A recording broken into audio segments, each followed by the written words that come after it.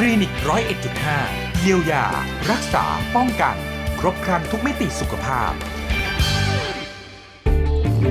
มิติสุขภาพช่วงป้องกันสุขภาพค่ะสวัสดีค่ะคุณผู้ฟังคะต้อนรับทุกท่านนะคะเข้าสู่ช่วงเวลาของรายการคลินิก101.5 ค่ะวันนี้ยังคงจะเจอกับดิฉันอนุมาพงษ์แสงเช่นเคยนะคะหัวข้อที่เราอยากจะนำมาฝากคุณผู้ฟังในวันนี้ค่ะเป็นเรื่องภาวะกระดูกสันหลังคดโดยวันนี้ผู้ที่มาร่วมพูดคุยกันนะคะก็คือผู้ช่วยศาสตราจารย์ดร.สุนทรีทวีธนลาภจากคณะสหเวชศาสตร์จุฬาลงกรณ์มหาวิทยาลัยค่ะสวัสดีค่ะอาจารย์คะสวัสดีค่ะคุณอนุมาสอบถามก่อนค่ะว่าภาวะกระดูกสันหลังคดนี่เป็นยังไงคะอาจารย์คะ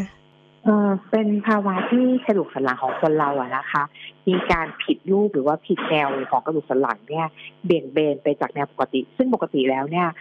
กระดูกสันหลังของคนเราเนี่ยค่ะจะมีความตรงนะคะแต่ในคนที่มีภาวะกระดูกสันหลังคดเนี่ยอาจจะมีการบิดเบี้ยวไปทางซ้ายหรือว่าทางขวาก็ได้ซึ่งก็ส่งผลต่อลักษณะบุคลิกภาพแล้วก็ส่งผลต่อโครงสร้างร่างกายของเขานะคะอย่างเช่นระดับของไหล่สองข้างไม่เท่ากันหรือว่าระดับสะโพกไม่เท่ากันนะคะซึ่งภาวะนี้เป็นภาวะที่สามารถเกิดได้กับทุกเพศทุกวัยนะคะแต่ว่าช่วงที่เราพบมากที่สุดเนี่ยก็คือจะเป็นช่วงวัยรุ่นเนื่องจากว่าเด็กกลุ่มนี้จะมีการเติบโตอย่างรวดเร็วนะคะในไม่ว่าจะเป็นเรื่องของความสูงนะคะหรือว่าเรื่องของการเจริญเติบโตของกระดูกและกล้ามเนื้อนะคะแล้วก็ส่วนใหญ่ผู้ที่เป็นกระดูกสันหลังคดเนี่ยจะไม่ทราบหรอกค่ะว่าตัวเองเนี่ยมีภาวะนี้อยู่นะคะเนื่องจากว่ามันเป็นภาวะที่สังเกตได้ยากเพราะว่ามันอยู่ทางด้านหลังของเรานะคะแล้วก็เราก็ใส่เสื้อผ้าปกปิดเพราะฉะนั้นเนี่ยกว่าบางคนจะรู้แล้วเนี่ยค่ะก็อาจจะเป็นมากแล้วนะคะเพราะฉะนั้นเนี่ยภาวะนี้อาจจะต้องใช้การสังเกตหรือว่าการตรวจคัดกรองจากผู้เชี่ยวชาญแล้วก็ได้รับการรักษาโดยเร็วก็จะทำให้กลับมาใช้ชีวิตได้อย่างปกติหรือว่าป้องกันภาวะแทรกซ้อนที่จะเกิดขึ้นในอนาคตอย่างนี้ค่ะสำหรับกระดูกสันหลังคดนี่ถ้าแบ่งเป็นประเภทนะคะจะแบ่งได้กี่แบบยังไงบ้างคะอาจารย์กระดูกสันหลังคดเนี่ยนะคะส่วนใหญ่แล้วเนี่ยจะแบ่งได้เป็น2แบบใหญ่ๆก็คือลักษณะที่มีกระดูกภาวะสันหลังคดแบบเป็นรูปตัว C หรือว่าตัว S นะคะซึ่งกระดูกสันหลังของคนเราเนี่ยอย่างที่กล่าวไปแล้วว่าค่อนข้างที่จะยาวมากตั้งแต่ส่วนคอลงมาจนถึงก้นกบนะคะเพราะฉะนั้นเนี่ยการที่มีภาวะกระดูกสันหลังคดเนี่ยเราอาจจะเกิดที่ส่วนใดส่วนหนึ่งก็ได้ซึ่งการเกิดที่ส่วนใดส่วนหนึ่งเพียงส่วนเดียวเนี่ยมักจะมีลักษณะคล้ายๆเป็นรูปตัว C นะคะอาจจะเป็นโค้งเหมือนรูปตัว C ที่เรารู้จักกันหรือว่าโค้งกลับด้านก็ได้แต่ในบางกรณีอะค่ะบางคนเนี่ยมีภาวะกระดูกสันหลังคดหลายช่วงนะคะอาจจะมีในช่วงส่วนอกด้วยส่วนเอวด้วยนะคะหรือว่าปล่อยทิ้งไว้จนเรื้อรังแล้วเนี่ยบางทีก็จะมีภาวะกระดูกสันหลังคดเป็นรูปลักษณะของตัว S ซึ่งก็จะมีความรุนแรงมากกว่าเพราะว่ามีลักษณะการคดเนี่ยหลายช่วงนะคะซึ่งลักษณะนี้ก็จะทำให้ร่างกายคนนั้นเนี่ยอาจจะมีอาการปวดหรือว่าเสียสมดุลได้ง่ายกว่า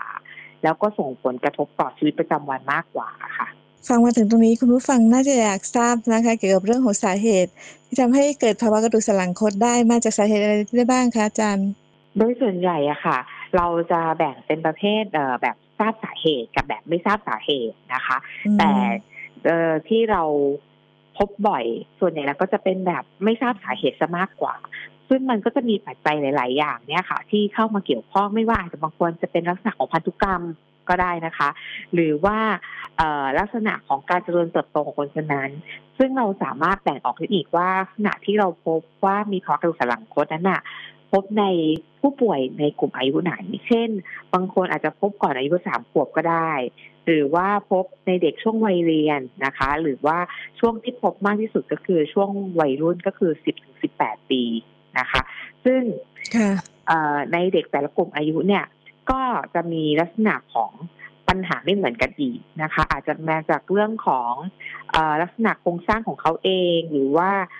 ลักษณะของการใช้ชีวิตประจำวันของเขาอะค่ะว่าเขาใช้ลักษณะการนั่งการยืนการเดินแบบไหนนะคะหรือว่าจากความปกติสุดของร่างกายเช่นเขามีภาวะขาสั้นข้างยาวข้างขา2 ข้างยาวไม่เท่ากันกล้ามเนื้อหลัง2 ข้างเนี่ยมีการหดเกร็งไม่เท่ากันหรือว่ามาจากเกิด การบาดเจ็บจากการเล่นกีฬาก็ได้นะคะส่วนการกระดูกสันหลังคดอีกประเภทหนึ่งก็คืออย่างแบบมีสาเหตุนะคะก็อาจจะอันเนี้ยคุณหมอสามารถที่จะตรวจพบเจอได้เลยตั้งแต่หลังแรกคลอดหรือว่าหลังจากแรกเกิดนะคะเนื่องจากว่ามีการฟอร์มตัวของกระดูกสันหลังเนี่ยผิดปกติตั้งแต่อยู่ในครรภ์แล้วนะคะอย่างเช่นโครงสร้างของกระดูกสันหลังเนี่ยค่ะสร้างมาในแต่ละระดับเนี่ยไม่เท่ากันมีความบิดเบี้ยวเพราะฉะนั้นเนี่ยก็จะทำให้เด็กที่คลอดออกมาแล้วเนี่ยก็พบว่ามีภาวะกระดูกสันหลังคดตั้งแต่แรกเกิดซึ่งตรงนี้เนี่ยค่ะก็คืออาจจะสามารถสกรีนหรือว่าดูสังเกตได้จากที่คุณหมออัลตราซาวด์ตั้งแต่คุณแม่ตั้งครรภ์ดูตัวอ่อนในท้องได้แล้วนะคะหรืออีกอันนึงก็จะมีลักษณะของท่าทางในชีวิตประจำวันปกติอะค่ะเช่นเป็นคนชอบนั่งลงน้ำหนักที่ก้นไม่เท่ากันนะคะอย่างเช่นการนั่งไขว่ห้างนะคะหรือว่าใส่ของที่กระเป๋ากางเกงอะค่ะซึ่งเราจะสังเกตได้ว่าโดยเฉพาะผู้ชายจะชอบใส่กระเป๋าสตางค์หรือผ้าเช็ดหน้าหรืออะไรก็แล้วแต่ที่กระเป๋ากางเกงด้านหลังนะคะแล้วพอเรานั่งไปเนี่ยมันก็ทำให้ระดับด้านหน้าของก้นทั้งสองข้างเราเนี่ยค่ะลงน้ำหนักไม่เท่ากันอันนี้ก็จะเป็นสาเหตุหนึ่งได้เหมือนกันที่จะทำให้มีภาวะกระดูกสันหลังคดนะคะจากการนั่งหรือว่าการนอนนะคะชอบติดตะแคงข้างนอนตะแคงข้างใดข้างหนึ่งคือต้องนอนข้างนี้ตลอดเลยทุกคืนไม่งั้นจะนอนไม่หลับอย่างเงี้ยค่ะเพราะฉะนั้นเนี่ยการนอนตะแคงข้างเดียวเป็นประจำก็จะเป็นปัจจัยที่ส่งผลต่อเรื่องของกระดูกสันหลังได้เช่นเดียวกันนะคะอันนี้ก็คือลักษณะของในช่วงกระดูกสันหลังคดที่เกิดจากชีวิตประจำวันนะคะนอกจากนี้เนี่ยบางทีเราก็ผู้สูงอายุเกิดได้ไหมนะคะก็สูงอายุก็ยังสามารถเกิดภาวะกระดูกสันหลังคดได้เช่นเดียวกันนะคะอย่างเช่นมีภาวะเสื่อมของตัวกระดูกสันหลังอะค่ะคือเราใช้มาเป็นระยะเวลานานแล้วพอมันเริ่มเสื่อมไปเนี่ยบางทีลักษณะของการเสื่อมเนี่ยค่ะมันไม่สมดุลกันนะคะแล้วก็เกิดจากการใช้งานที่ผิดพลาดนานๆด้วยก็จะทำให้ผู้สูงอายุเนี่ยก็มีภาวะความเสี่ยงของการเกิดกระดูกสันหลังคดได้เหมือนกันนะคะหรือในกรณีที่มีโรคทางระบบประสาทอื่นๆหรือว่าโรคกล้ามเนื้ออ่อนแรงผิดปกติพวกนี้ค่ะเพราะฉะนั้นถ้ากล้ามเนื้ออ่อนแรงโดยเฉพาะกล้ามเนื้อหลังก็สามารถส่งผลต่อภาวะกระดูกสันหลังคดนะคะรวมถึงผู้ที่มีภาวะเนื้องอกที่เกิดขึ้นบริเวณไขสันหลังหรือว่าโพรงประสาทไขสันหลังก็สามารถส่งผลต่อโครงสร้างของกระดูกสันหลังตรงนี้ได้เช่นเดียวกันค่ะหลายสาเหตุมากเลยค่ะอาจารย์ทีนี้การสังเกตดูกระดูกสันหลังคดนี้เราจะสังเกตได้ยังไงบ้างคะก็จะสังเกตได้ยากนิดนึงนะคะอย่างที่บอกว่าอยู่ทางด้านหลังแต่ว่ายังไงก็แล้วแต่เนี่ยเราสามารถที่จะสังเกตตัวเองได้จากทางด้านหน้าได้อย่างคร่าวๆนะคะก็คือเราก็ไปยืนอยู่ด้านหน้ากระจกซึ่งควรจะเป็นกระจกเป็นบานให้เราสามารถที่จะเห็นลักษณะโครงสร้างของเราเนี่ยทั้งตัวแล้วเราก็เริ่มไล่ดูว่าระดับไหล่ของสองข้างของเราเนี่ยค่ะเท่ากันหรือเปล่านะคะหรือว่าตรงระดับหน้าอกอะค่ะมีลักษณะคือนูนเท่ากันไหมมีอกข้างใดข้างหนึ่งเนี่ยใหญ่กว่าอีกข้างหนึ่งอย่างเห็นได้ชัดนะคะหรือว่าช่องว่างเราเวลายืนหน้ากระจกค่ะเราวางแขนไว้แนบลำตัวนะคะยืนปล่อยตามธรรมชาติเลยแล้วเราก็สังเกตช่องว่างระหว่างช่วงแขนนะคะตรงบริเวณข้อศอกกับลำตัวตรงนี้ค่ะว่ามีช่องว่างสองข้างเนี่ยเท่ากันหรือไม่ซึ่งปกติเราก็จะเห็นละว่ามันจะมีช่องว่างระหว่างลำตัวกับแขนนะคะแต่ว่าสองข้างเนี่ยค่ะบางคนอาจจะมีข้างใดข้างหนึ่งเนี่ยกว้างกว่าอีกข้างหนึ่งอย่างเห็นได้ชัดอันนี้เราก็ต้องเริ่มสงสัยแล้วว่าเราจะมีภาวะกระดูกสันหลังคดหรือเปล่านะคะแล้วก็การยืนเนี่ยเรามีลักษณะเอียงลำตัวไปข้างใดข้างหนึ่งไหมอยู่ในแนวตรงหรือว่าเรามีลักษณะคือคอเอียงลำตัวเอียงนะคะรวมถึงระดับของบริเวณสะโพกทั้งสองข้างเนี่ยค่ะอยู่ในระนาบเดียวกันหรือไม่นะคะอันนี้คือเป็นการสังเกตง่ายๆด้วยตัวเองจากทางด้านหน้านะคะส่วนทางด้านหลังเนี่ยค่ะอาจจะลำบากนิดนึงนะคะก็คือว่าอาจจะต้องให้ผู้เชี่ยวชาญหรือว่าผู้อื่นเนี่ยเป็นคนช่วยดูนะคะซึ่งการดูแนวของกระดูกสันหลังเนี่ยผู้เชี่ยวชาญก็จะ ดูลักษณะของแนวกระดูกสันหลังนะคะว่ามีแนวตรงมีความคดไปทางด้านใดด้านหนึ่งไหมตั้งแต่บริเวณส่วนคอนะคะลงมาถึงบริเวณก้นกกด้านล่างเลยแล้วก็ดูระดับของกระดูกสะบักของเราเนี่ยค่ะว่าสองข้างเนี่ยเท่ากันหรือไม่นะคะรวมถึงดูของระดับเชิงกรานทางด้านหลังด้วยนะคะนอกจากนี้ก็อาจจะลองให้ก้มตัวไปทางด้านหน้า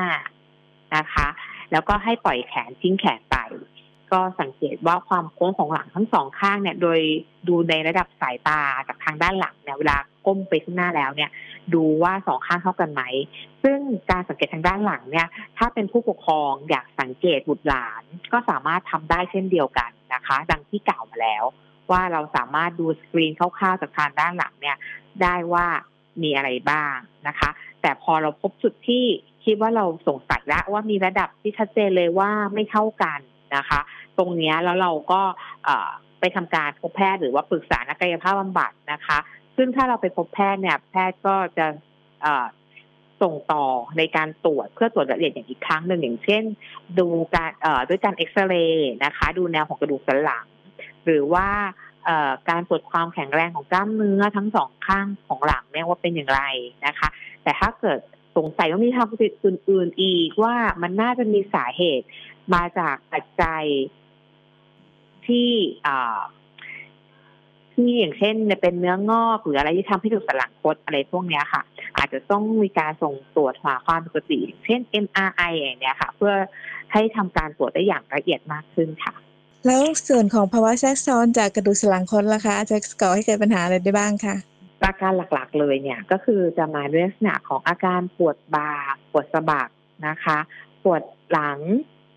อันนี้ก็คืออาจจะมาอาการนำด้วยเรื่องของอาการปวดนะคะเนื่องจากว่าเรามีโครงสร้างที่ผิดไปจากแนวปกติแล้วเนี่ยทุกอย่างก็จะอยู่ในภาวะไม่สมดุลโดยเฉพาะในเรื่องของกล้ามเนื้อหลังทั้งสองข้างนะคะก็จะมีข้างใดข้างหนึ่งเนี่ยเกิดการเกร็งตัวขึ้นส่วนอีกข้างหนึ่งก็จะอ่อนแรงลงไป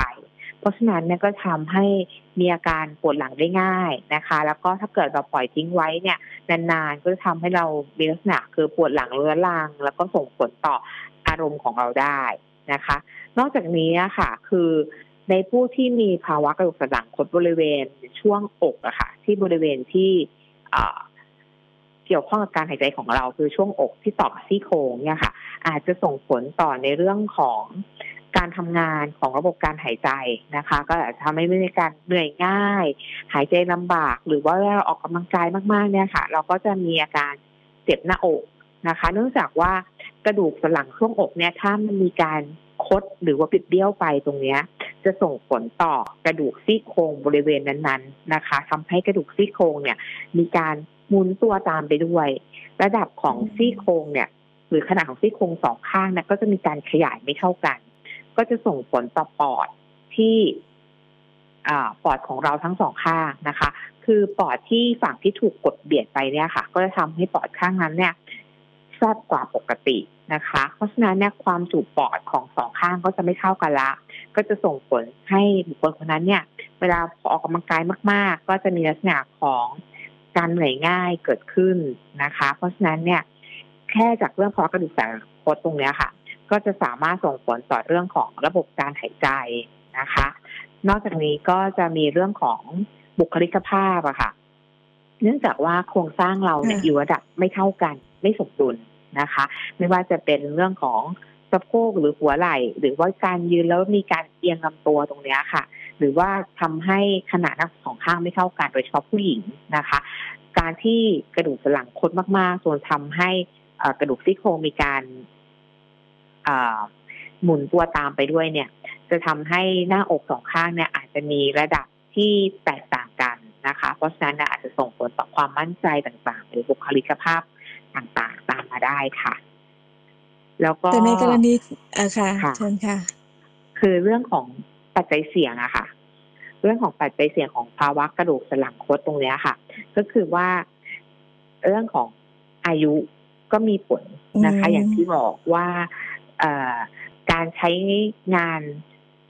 ร่วมถึงการเจริญเติบโตเนี่ยก็จะมีผลตรงเรื่องของกระดูกสันหลังคดเพราะฉะนั้นเนี่ยอย่างที่บอกว่าช่วงที่พบบ่อยก็คือจะเป็นช่วงเด็กกับวัยรุ่น ตรงนี้นะคะก็คือที่เราจะพบมากถ้าเราแก้ได้ตรงนี้เนี่ยก็สามารถที่จะทำให้กลับมาใช้ชีวิตได้อย่างปกตินะคะรวมถึงเรื่องของเพศเราพบว่าในเพศหญิงเนี่ยเราพบมากกว่าเพศชายนะคะแล้วก็ในเรื่องของพันธุกรรมตรงนี้ก็จะมีผลด้วยถ้าคนในครอบครัวส่วนใหญ่เป็นกระดูกสันหลังคดกันหมดเลยสมาชิกในครอบครัวก็ย่อมมีโอกาสเกิดขึ้นมากกว่ารวมถึงท่าทางต่างๆที่เขาใช้ในชีวิตประจำวันนะคะไม่ว่าจะเป็นท่านอนท่านั่งท่ายืนรวมถึงลักษณะกิจวัตรประจำวันตรงนี้ค่ะก็เป็นปัจจัยหนึ่งที่ทำให้เรามีภาวะกระดูกสันหลังคดนะคะอาจารย์คะในกรณีที่มีปัญหาเกิดภาวะกระดูกสันหลังคดแล้วเนี่ยการรักษาทำได้ยังไงบ้างคะก็คือจะต้องดูความรุนแรงก่อนนะคะซึ่งเราสามารถแยกได้ออกเป็นลักษณะรักษาโดยผ่าตัดกับไม่ผ่าตัดนะคะการรักษาโดยไม่ผ่าตัดเนี่ยก็คือจะสำหรับเหมาะกับคนที่กระดูกสันหลังคดยังไม่มากนะคะอย่างเช่นอยู่ในช่วงประมาณ 10-20 องศาตรงเนี้ยค่ะเราสามารถแก้ไขได้ด้วยการที่ปรับท่าทางของเขาเนี่ยให้อยู่ในท่าที่ถูกต้องนะคะแล้วก็ออกกำลังกายนะคะโดยเฉพาะของกล้ามเนื้อลำตัวกล้ามเนื้อท้องกล้ามเนื้อหลังต่างๆซึ่งตรงเนี้ยก็สามารถที่จะช่วยรักษาได้แต่ในกรณีที่มีกระดูกสันหลังคดเนี่ยค่ะมากขึ้นละก็คืออยู่ในช่วง30 องศาขึ้นไปถึง 45 องศาตรงเนี้ยค่ะก็อาจจะต้องใส่ในเรื่องของอุปกรณ์เสริมช่วยในการดัดหลังก็จะทำลักษณะเป็นคล้ายๆกับเสื้อกรอกอะค่ะใส่เข้าไปเพื่อที่จะให้บังคับแนวโครงสร้างของลำตัวเนี่ยค่ะให้อยู่ในแนวตรงซึ่งอันนี้เนี่ยพอเราใส่ในตัวของเสื้อกรอกเข้าไปแล้วเนี่ยก็จะช่วยป้องกันไม่ให้กระดูกเนี่ยคดงอไปมากขึ้นแต่ว่าทั้งนี้ทั้งนั้นเนี่ยจะได้ผลหรือไม่นะคะก็คือขึ้นอยู่กับว่าผู้ป่วยเนี่ยค่ะใส่ได้เหมาะตามคำแนะนำถูกต้องหรือเปล่าเช่นวันนึงเนี่ยเราอยากให้ใส่เนี่ย20 ชั่วโมงต่อวันนะคะก็คือต้องใส่ให้ถึงจริงๆที่จะสามารถที่จะดัดตัวของ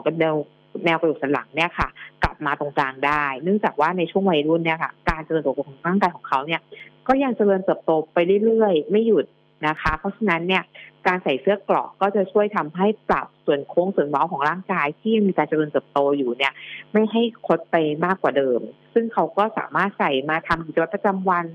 ตามปกติได้เลยนะคะแล้วก็คุณหมอก็จะ